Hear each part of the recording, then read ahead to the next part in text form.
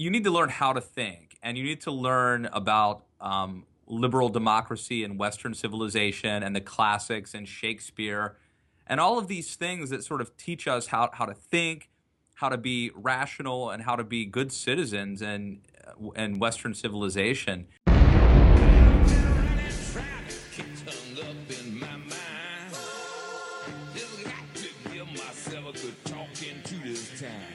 Leading Matters with Joel Camparella. Welcome back to Leading Matters. Another departure for us today. We're going to be speaking to Matt Lewis. He is the author of Too Dumb to Fail: How the GOP Betrayed the Reagan Revolution to Win Elections and How It Can Reclaim Its Conservative Roots. It's a departure because I've never really waded into politics before. I try to hold my political leanings close to the vest. So, you know, I really don't like to... There was once upon a time, actually, let me kind of give you the backstory.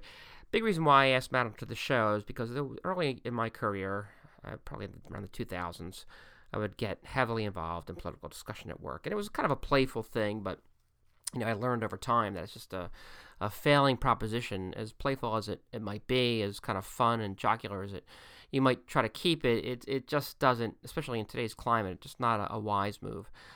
But my frustration with politics has grown over that time as well, because I see the way that our local, our state, our federal government operates should be a very intimate, detailed discussion and decision over how these policies impact lives. And it rarely becomes that. It always becomes a vitriol-filled shout fest. And I'll be candid, more so on the right side of the political hemisphere, and I think many would probably agree with that. But what Matt K. Lewis has done here is he's written a book decidedly targeted to the right side of the political spectrum to challenge those that lean towards conservatism, to understand the intellectual roots and to get back to those roots. And he really makes a great case for it. And in fact, so what does that have to do with Leading Matters? Well, a couple of things. I think what you're going to find here is a case study for failed leadership. You know, he starts with the Reagan presidency, and he calls that the high watermark for conservative ideals in the country. He goes back and he talks about Goldwater and how that kind of paved the way for Reagan to be possible. So it gives a little bit of the history and the backstory, but then it talks about the decline of the conservative thoughts and ideas since Reagan left office, some of which he actually lays at the feet of Ronald Reagan himself for kind of playing this, you know, dumb cowboy type of character because it benefited him at the time. So it's a fascinating read from the perspective of how I need to care about the nuance and the communication and the underlying message of how I'm leading. So look, if for no other reason, listen to this interview with that in mind, because I guarantee you're going to find somewhere something within how you're conducting your own little area of the business, how you're managing your team, how you're leading your company, that you can improve upon. But beyond that, I think I would challenge, especially if you lean on the left side of politics here, to pick up Matt's book, because, look, there's few books out there that actually challenge our intellectual thought. And Matt goes back as far as Aristotle, believe it or not, and kind of progresses all the way up to Reagan through that history of where it is. So it challenges your thought here. He talks about, that was a little clip in the beginning, he talks about the importance of liberal arts education, which I think doesn't get, look, we all hear about STEM. He mentions STEM as well, and that's certainly important. But, you know, gone are the days where a classically trained liberal arts student is valued in this country. So I think it's an important book.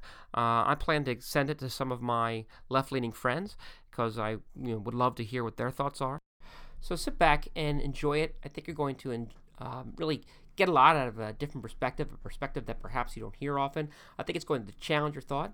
And remember, there's, regardless of where your political leanings might be, I guarantee that you're going to find a good applicable takeaway here that you could use in your day-to-day with how you're managing your teams, how you're gaining consensus, how you're diving into the reason why we need to do something. I mean, that right there, I think, is an excellent point. Sometimes we take for granted that we lead the charge, but we want to talk in sound bites to our own teams and our own companies. Well, we can't do that. We have to invest in the meaning and the purpose behind what we're doing. And I think that's what you're going to find in this interview with Matt Lewis, the author of Too Dumb to Fail: How the GOP Betrayed the Reagan Revolution to Win Elections and How It Can Reclaim Its Conservative Roots. Enjoy. My guest today is Matt Lewis, and he just released a book. It's called Too Dumb to Fail, How the GOP Betrayed the Reagan Revolution to Win Elections, and in parentheses, and how it can reclaim its conservative roots. Now, Matt is a senior contributor for the Daily Caller. He's a contributing editor at TheWeek.com and a frequent columnist at The Daily Beast, as well as Telegraph UK. He also records a weekly podcast himself called Matt Lewis in the News. Business Insider listed Matt as one of the 50 pundits you need to pay attention to, and in 2012, the American Conservative Union honored Matt as their CPAC Blogger of the Year. So quite an excellent list of credentials. Matt, thanks so much for joining me on Leading Matters. Hey, thank you, Joel. Good to be here. Great. So listen, let's jump right in. As I was saying before we started the recording, I absolutely love the book. And, you know, it's such an excellent look at not only the history and the evolving and the quickening troubles of the GOP, but in my opinion, it reads almost like a call to action for not just politicians, but really for anyone that cares about what conservatism is. So my question is, did you write it with that intention to be kind of like a educate the masses call to action here? Yeah, I think so. I mean, I think that there are sort of multiple goals that you have when you write a book. And so, I mean, I wanted the book to be an important book and to be appreciated by intellectuals and opinion leaders. And so far that has happened. I've been very proud of that. But I also wanted it to be a book that really anybody could pick up and digest and comprehend. And lastly, I wanted it to be a book that actually made a difference. I am a conservative, and I think that there's a problem with the dumbing down of the Republican Party. And I really want to change that.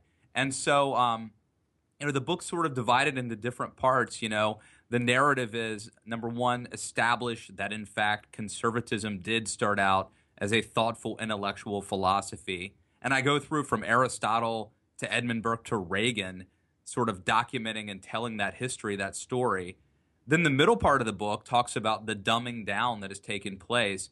And it goes into, historically, why did that happen?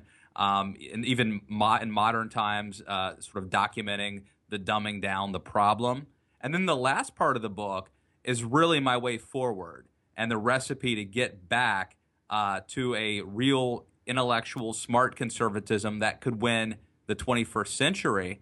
And in that part of the book, I actually lay out sort of a macro vision, but then I really drill down on what each of us can do, depending on what you are. If you're an activist, if you're a candidate, if you're a strategist, or if you're just a regular citizen, what can you do to help fix this problem? Yeah, well, look, that came through loud and clear. I really like that. And that's why, I wanted to have you on the show, because I think it impacts, look, if we care about these things, and I'll get to some of the details in a second, but we ought to live them out, right, and be intellectually curious. So, look, with that in mind, let me run this by. It's a little bit of a meandering thought here, but let me get the thought out, and I'll be interested to see what you have to say. Last year, I had a guy by the name of Scott Monty on my show. Now, he was the global digital communications lead at Ford Motor Companies for many years. He's on his own now as a consultant. But he's a really interesting guy. His major was actually in classic civilization. And if you visit his site, like I said, he's now a consultant. You'll see quotes from Cicero, like right on the page. Mm-hmm. And I bring that up because in the opening pages of Too Dumb to Fail, as you mentioned, you walk the reader through the history of conservatism. You start with, like you said, with Aristotle. You bring Aquinas in there. You compare and contrast Edmund Burke and Thomas Paine. I think you even drop a Chesterton reference in there. And, it struck me... I know a lot of these folks, but I was wondering how many people, say, under the age of 35, that pay passing attention to these things are actually going to be familiar with all these men. And do you think that part of the ailment here is that more liberally trained aspect of our education, and I mean liberal in the traditional sense, is simply just not part of the average American's education experience? Yeah, I think that's a problem. It's funny you bring that up. I just literally yesterday took my little boy to an interview at a school we're going to hope to get him into that has this classical liberal education. And they actually start learning Latin at this school. And I think it's so important not just to learn, we always hear about science, the STEM, classes and the importance of like science and engineering and things like that and technology. But really, you need to learn how to think, and you need to learn about liberal democracy and Western civilization and the classics and Shakespeare and all of these things that sort of teach us how to think, how to be rational, and how to be good citizens in Western civilization. And so one of the things I really hope that this book does is find a way to teach conservatives some of that intellectual, that very rich intellectual and philosophical tradition, and to do it in a way that isn't too intimidating, but to do it in a way that puts in context where we are today.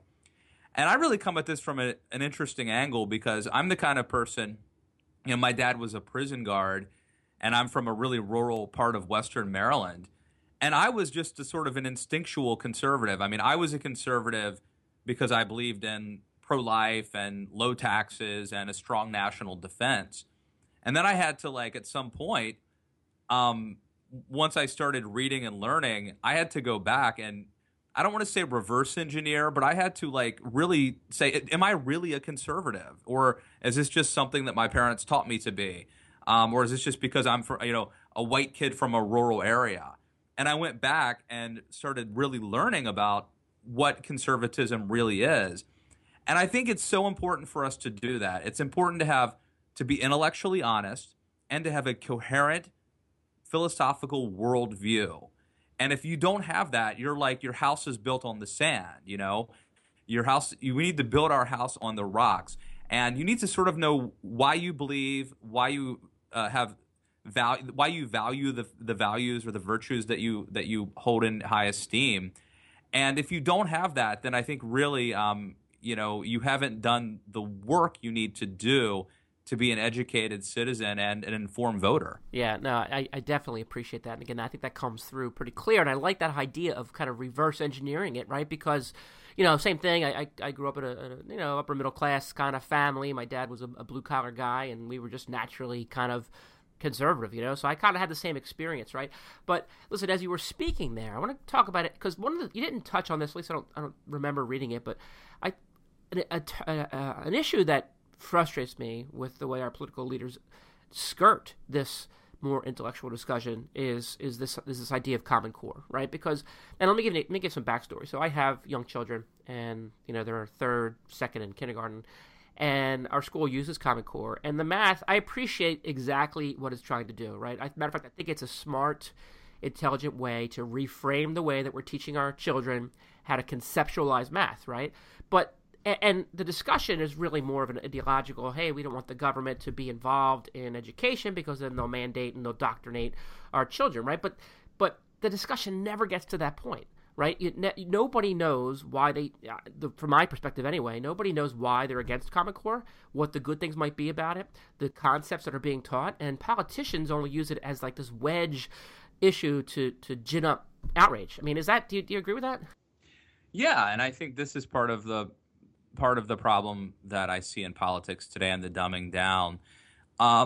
Okay, so on one hand, I think that we need to be open-minded about the possibility that there's a better way to teach math or whatever. I'm not saying Common Core is the better way, but there may be a way, you mentioned conceptually, rather than sort of rote memorization. There may be ways to make math mean more to kids and for them to put it into a larger context. And that may be a very good and noble, endeavor. It could also be the case, though, that, politically speaking, Common Core is problematic because, there were strings attached. I think the Obama administration, tried to, use grants and sort of sticks and carrots to get states to comply. And so really, I think the issue is somewhat complex and nuanced. And I think I'm just sort of marginally against Common Core, but I don't probably think it's I don't think it's literally trying to indoctrinate kids into liberalism. I just think it's probably not a great idea. But as you noted, that's not where the debate or the discussion is. A lot of people are reflexively against it because the memo has gone out that if you are a conservative, you have to be against it because this is the devil and it's liberal indoctrination, and that's not the case. That is that's simplistic at best, and fear mongering certainly. So yeah, and this is really indicative of, frankly, the state of a lot of our public policy debates.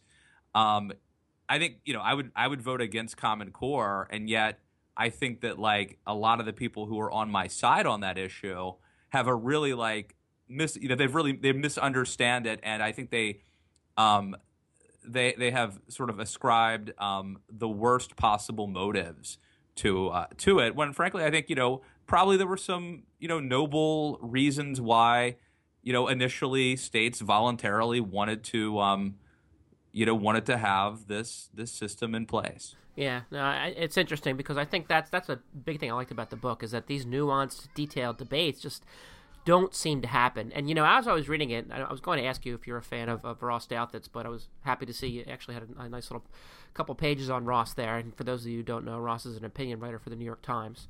And, you mentioned him as someone that really exposes the average New York Times reader to, smart Christian conservative worldviews. And he does so in a very, I think his work is phenomenal, right? Because he's unapologetic, he's not shrill, he's just really discusses the issues at hand in a way that we just talked about Common Core, right? So I'm curious, were you paying attention, and I'm kind of putting you on the spot, were you paying attention at all to his coverage of the Catholic Bishops' Synod on the Family? No, because I was so wrapped up when that was happening. I was in the middle of this book, and I basically had to put on blinders and say I'm only in conservative Republican 2016 world, or Edmund, even if it's going to be history, it's going to have to be history that's relevant to the book. So I kind of missed that debate. I know it was controversial. I will say this though about Ross, and sort of adding to what you said. It's easy to sort of like heap praise on Rush Limbaugh and Ann Coulter, and a lot of conservatives love them because they speak truth to power. But if you think about it, a lot of times they're sort of playing home games. They're preaching to the choir. And it doesn't take that much courage to tell people who already like you what they want to hear. I think in terms of actually changing the culture and actually persuading people who don't know they're conservative that conservative ideas are not crazy, I think somebody like Ross Douthat, and there are others like Arthur Brooks and David Brooks, to a lesser degree, they probably don't get the credit they deserve. Conservatives sometimes think that they're not tough enough, or that they're, selling out because they're in the New York Times. But, I mean, you could make a really good argument that they are exposing thoughtful, coherent, eloquent conservative ideas to a huge population of people who might otherwise never come into contact with those ideas, and otherwise might think that conservatism is like simply something you believe in if you look like Boss Hogg and ride around in a truck with a rebel flag, hanging up in the back. Yeah, no, I agree with that, right? Because he definitely had a post a couple weeks ago about right after the Palin endorsement of Trump, and he captured exactly, and I'm not sure if you read it, but he captured exactly the trajectory, the rise and the fall, and her star kind of flaming out, and why conservatives rallied around her. I thought he explained it really well. I almost wanted to share it with people because sometimes I'm embarrassed to say in 2008 that I was supportive of Sarah Palin as a but vice president. I mean, I think she changed. Also, I mean, I was at the convention in 2008 when she gave that speech, and it's one of the best political speeches I've ever heard. But I think Palin actually changed. I think she, went rogue and got radicalized. I think that she was wounded by the attacks by the media, which in some cases were unfair. And I think, I mean, even her voice she's become more screechy. Yeah, shrill, yeah. All you holy rollers and rock and rollers. I mean, it was like beat poetry. I think she's gone off the deep end, and I don't think that we, I don't blame those of us who saw something in her. I think that something has changed in her over the last decade. No, I think that's fair. So listen, Matt, I want to switch gears a little bit. Now, by trade, I'm a marketing professional, and to me, politics is like the ultimate marketing case study. And to that end, I also see that in your book, Too Dumb to Fail, that the principles extrapolate very well beyond just politics. So, for instance, you talk about conservative immigrants, right? Mm-hmm. And that the party risks losing its bearings if these so-called immigrants are not properly assimilated. So, with that in mind, I have two questions. First, can you explain this notion of party immigrants? And secondly, isn't the idea of integrating newcomers an important part of how we lead, no matter what we're leading? Absolutely. I think that so I came up with this interesting analogy, and conservatives are always complaining about immigration to America, and there's a legitimate worry about immigrants not assimilating. I think that's I'm very pro immigration, but I'm also very pro assimilation. And if immigrants come, they bring all sorts of new energy and new ideas, and they can really help a country grow and inject it with ideas and entrepreneurship and all sorts of really great things. But if they don't assimilate, then eventually your country will change and lose some of the good things about your country. And I compare that to what happens to political parties and movements when new people join them. And that's happened in the Republican Party a lot. There are a lot of people over the last couple of decades who have joined the Republican coalition who were not steeped in, Burkean conservatism. And there's a good thing to this. They bring new energy and new ideas, and they inflate the ranks of a party. And obviously, politics is a game of addition. And if you want to win elections, it helps to have converts. But a lot of these folks have not been assimilated into conservatism. And so over time, they've actually changed what it means to be a conservative and what it means to be a Republican. And I think that, there's a lot of examples of this. But the most obvious example would be if Donald Trump ends up becoming the nominee, and you will have had all of these kind of working class white voters who are pretty liberal, sort of disaffected Democrats from places like Ohio. And they all support policies like protectionism, for example, which in recent times has been more associated with liberal than conservative philosophy. And so I think this is like an issue that, ironically, conservatives complain about immigrants not assimilating. But really, interestingly, this is having a big, potentially negative impact on conservatism right now, this same exact phenomenon, what I call ideological immigrants. Now, that's, that's why it was fascinating to read it, right? Because I certainly agree with you, but also I was like, well, gee, that is there's so many tall tasks in the book that this one in particular, like who is minding the store to take on the responsibility of ensuring that a path to assimilation for these so-called party immigrants actually happens. Right. And we've had different waves of these party immigrants. You obviously had the neocon wave where Jewish intellectuals who had been liberals joined the Republican fold and changed what it means to be a conservative and a Republican, in some ways good and maybe in some ways bad. You had waves of evangelicals who had been sort of out of the political system and somewhat apathetic, who came along and helped Reagan get elected.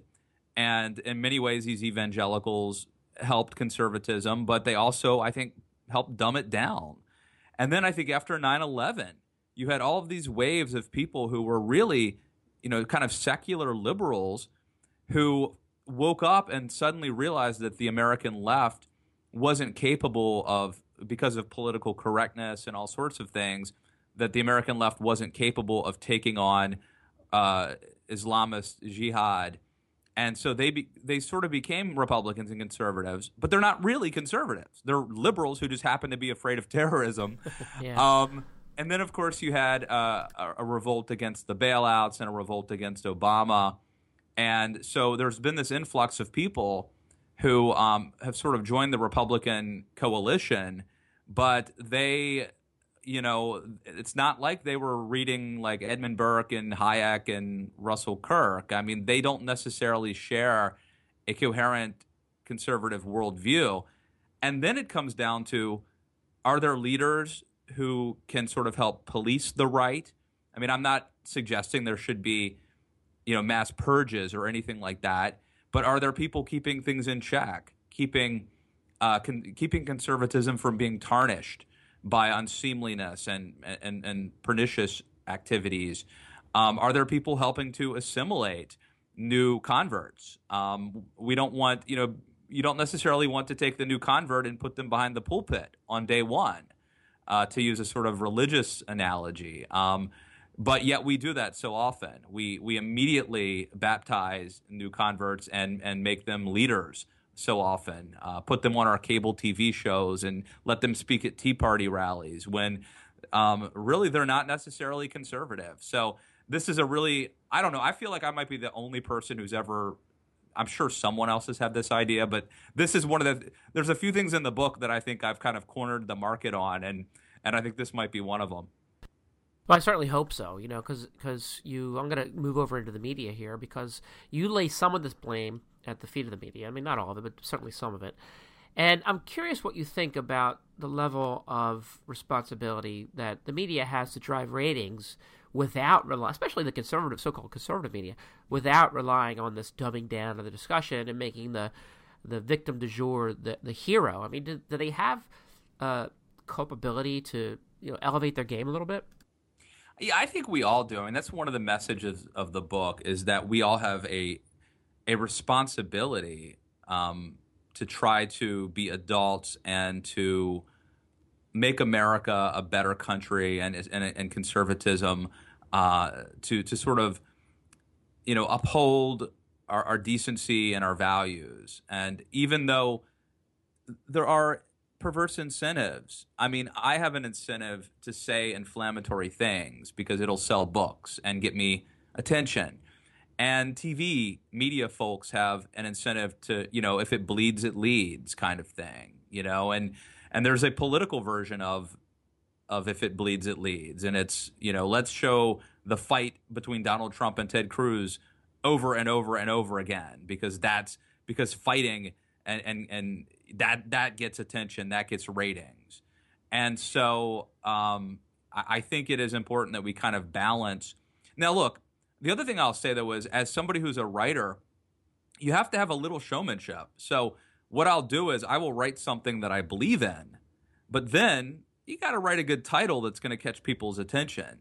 So like anybody who wants to be successful or who wants to actually have a career, you're not going to be like completely pure. I mean, this isn't like we're, writing something that will be, I don't know, like at a think tank per se. I mean, you have to inject a little showmanship, a little salesmanship.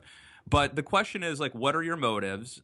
And are you writing something or saying something you believe in and then finding a way to get people to pay attention to it?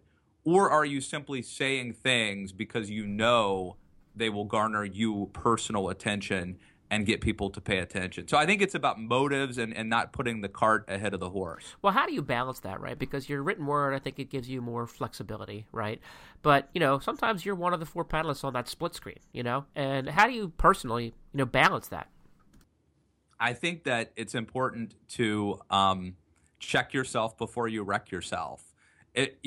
When my dad used to tell me that practice doesn't make perfect. Perfect practice makes perfect. So if you're in baseball practice and you develop bad habits just for fun, you're goofing around, then when you're under pressure in the heat of a game, you will revert to what you've been practicing.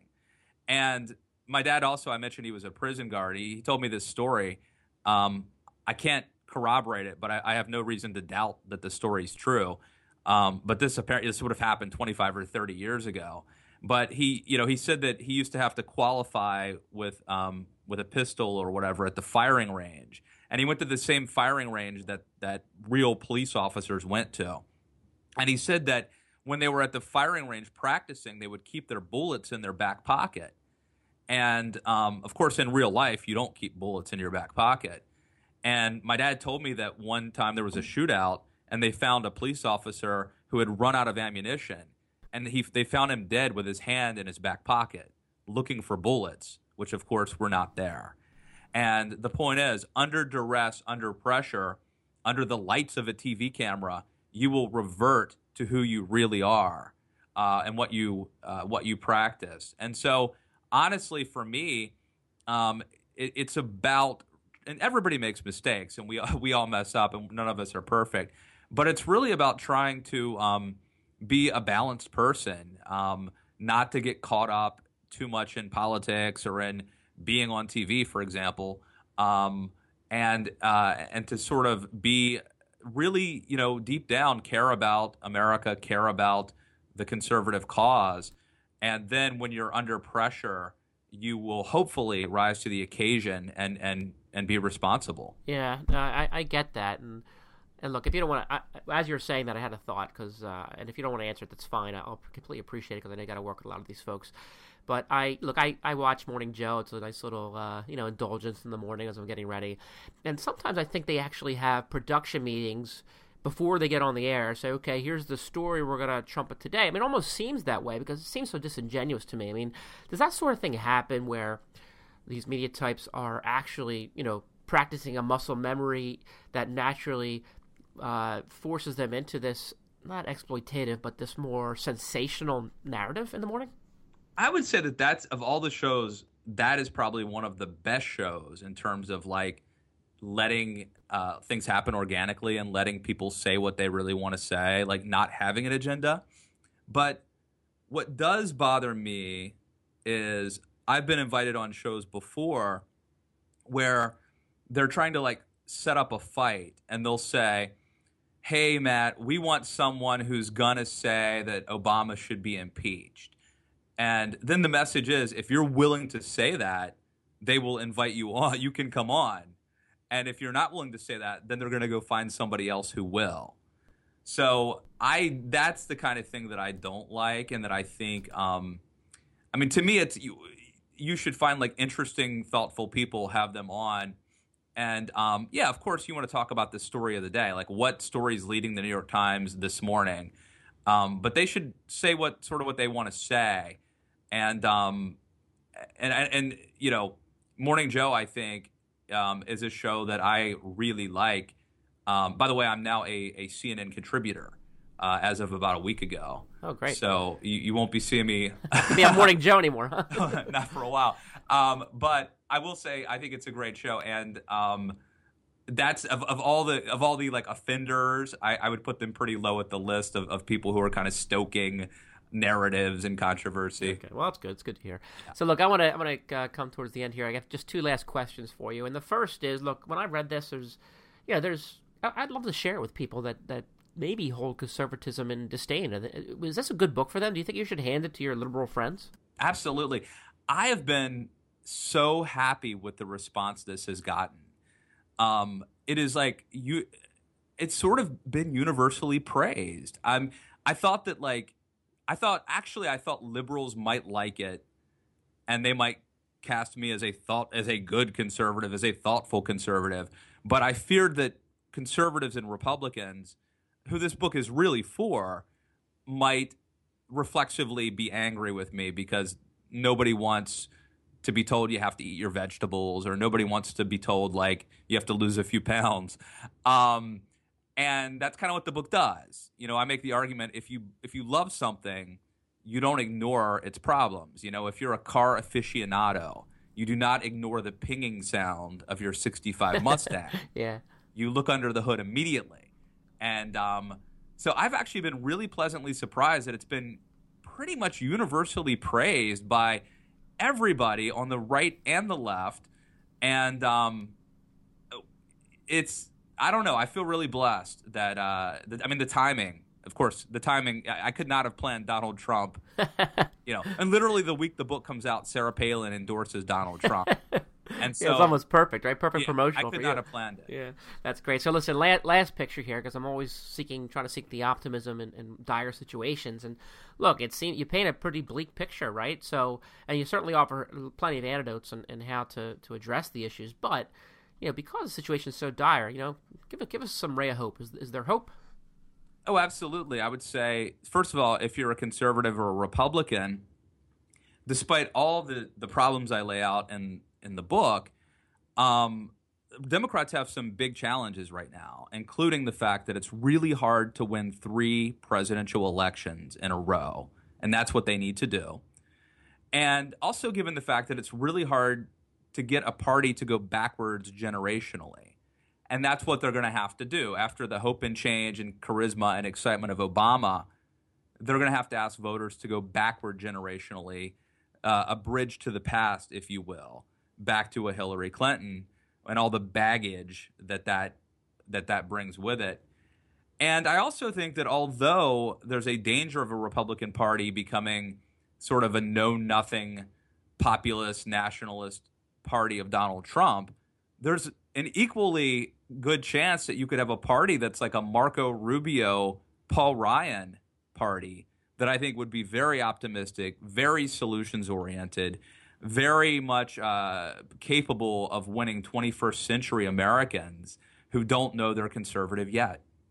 That's great. I love it. That's a great way to wrap it up. So I hope there's plenty of them out there. So listen, we've been talking to Matt K. Lewis, and he is the author of Too Dumb to Fail, How the GOP Betrayed the Reagan Revolution to Win Elections and How It Can Reclaim Its Conservative Roots. He also is a writer for the Daily Beast. You can find him at theweek.com and his weekly podcast called Matt Lewis and the News. Matt, I can't thank you enough. I really appreciate the work. Keep it up, and thank you for giving me so much time today. Thank you, Joel.